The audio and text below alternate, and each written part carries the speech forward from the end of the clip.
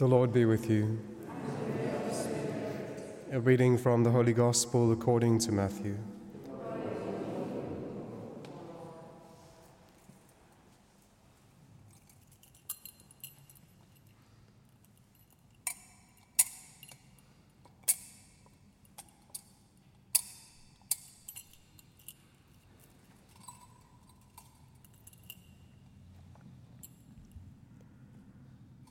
Jesus said to the chief priests and the elders of the people, "What do you think?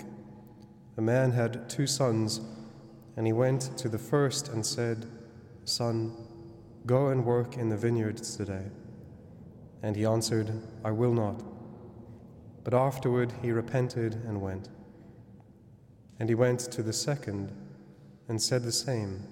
And he answered, 'I go, sir,' but did not go. Which of the 2 did the will of his father?" They said, "The first."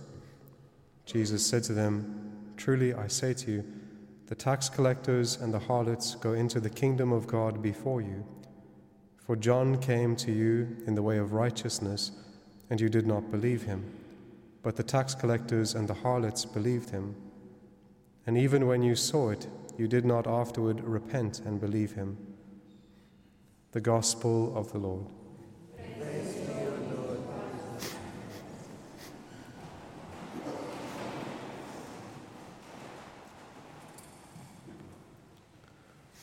So the readings today focus on the way in which God judges, and the way in which God judges each of us, and the way in which God will judge our lives. And what we see from the prophet Ezekiel is that it says, "Thus says the Lord, it says, you say the way of the Lord is not just," right? So sometimes we might perceive the way in which God acts as unjust, and yet what is wrong is that our way of thinking is not yet conformed to completely the truth of God and to the perfection of his justice, the beautiful perfection of the justice of God.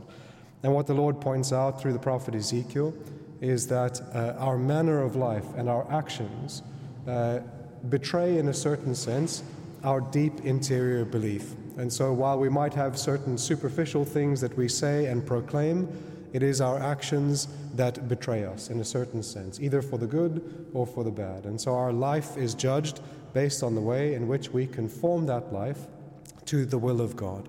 And that's the other thing that we are judged on. It's not that we did our will, but it's that we conformed our will freely to the will of God. And so that's what the point is that we see in the gospel passage for today. So Jesus says to the chief priests and the elders of the people, the first thing he says to them is, "What do you think?" And if you're reading through these chapters, especially these later chapters in Matthew's gospel, you can see that what has happened here is that the hardness of heart of the scribes and the Pharisees is almost impenetrable, right? So they have come to the Lord and they just simply will not accept any truth that comes from him. They are completely fixed in how they think about how they think about Christ, and what they think about themselves. Regarding themselves, they are righteous and just. Regarding Christ, he is deserving of death, and he is guilty of misleading the people, and he is a false prophet, and he is possessed by a demon. All of these things, these kind of crazy accusations that they throw against Christ, showing that the way in which they perceive is completely wrong. So their perception of all reality is not according to the truth, because they will not allow the truth to penetrate their heart. And so they live not according to the truth, but according to their own creation, the own way in which they perceive reality, which is divorced from reality. So while they think themselves to be righteous, when they stand with regards to Christ, you can see what the reality of their relationship with God is. He is God who stands before them. And the full reality of their relationship with God is made manifest in their relationship with Christ.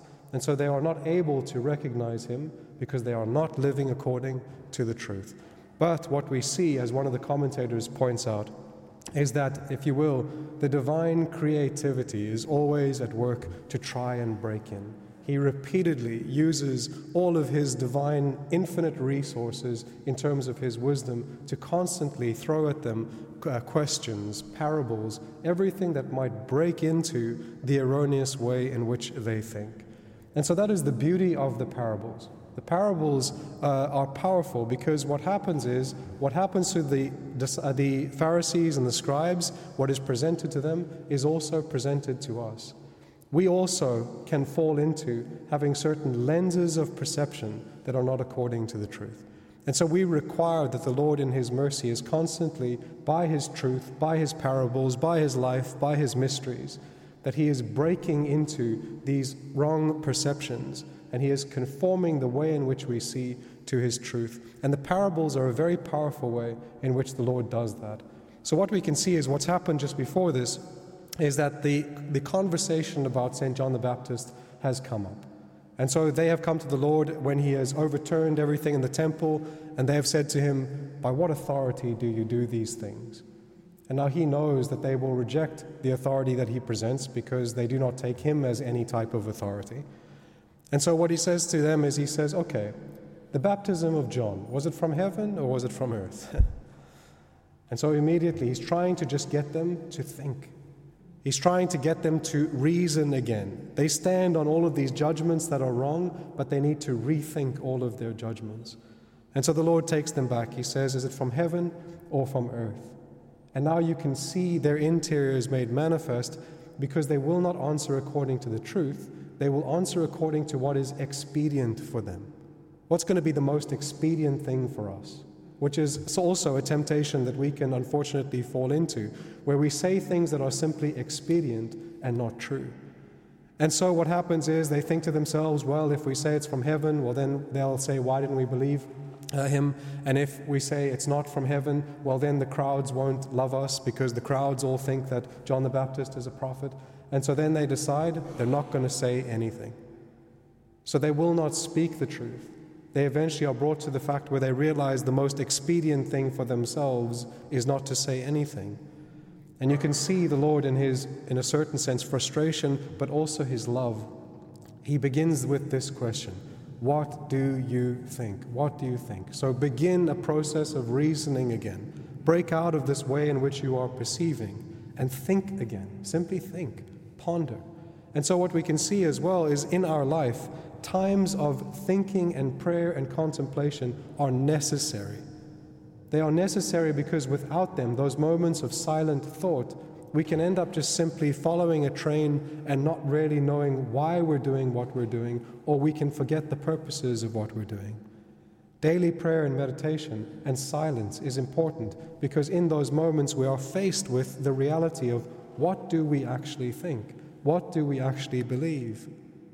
This can be a scary thing. I see it especially in young people. If I've dealt with, especially kind of like around university age, they seem to avoid silence because silence puts them face to face with themselves and the noise of the interior and things that need to be worked out and things that need to be thought through. And that can be initially overwhelming. And so what we can do is we can take those moments of silence, not simply where we are not speaking, but where we allow God to fill that silence with His Word. And so that is what prayer in our daily life should be. It should be where we move into a time of silence and we ponder the things of God.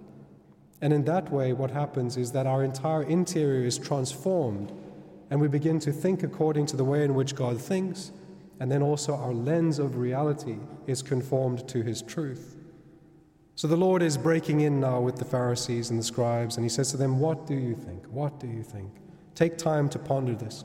And He gives this very profound parable. He says, a man had 2 sons. So you can imagine as he thinks of his Father in heaven. He says, a man had 2 sons. He says to the first one, son, go and work. The father's humility, right? He's not kind of telling him what to do. It's simply an invitation. You see the beauty of God in the fact that He works with our human freedom.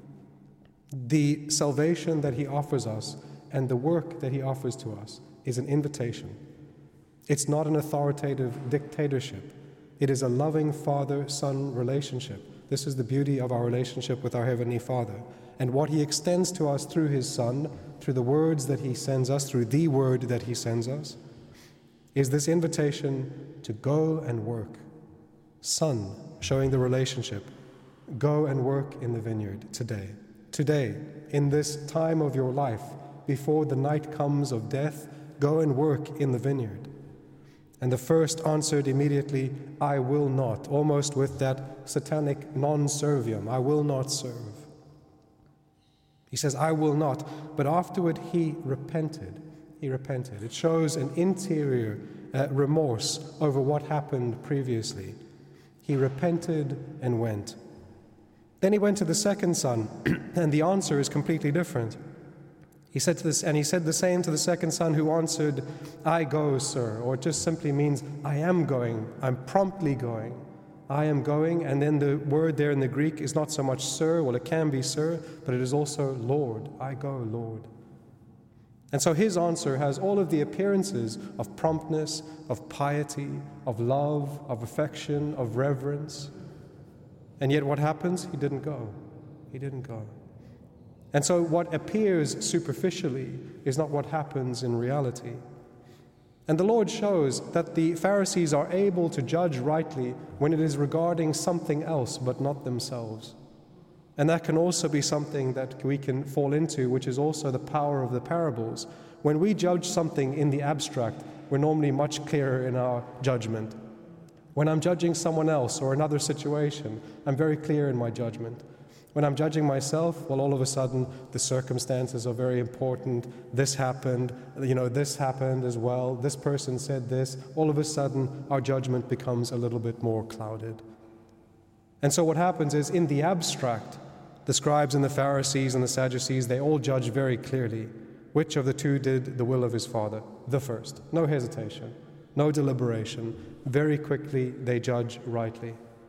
Now the Lord tries to bring it back to them, which is what he tries to do with us through the parables as well. Okay, as you judge rightly very quickly in this situation, now try break the perception that you have of yourself. Truly I say to you, the Lord says, tax collectors and harlots go into the kingdom of God before you. For John came to you in the way of righteousness, and you did not believe him. But the tax collectors and the harlots believed him. And even when you saw it, you did not afterward repent and believe. And so this is what the Lord is extending to them, what he continues to extend to us. Through his word, through the mysteries of his life, he is calling us to allow him to break in and to change all of the wrong perceptions that we have and conform them to the reality of his truth. The first way in which we do that is the truth regarding him and ourselves, who we are and who he is. And the more that is clarified, the more we live in the truth and then can go out and bring and proclaim that truth, yes, with our words, but first and foremost with the conformity of our life and actions to the truth and the love of God. Amen.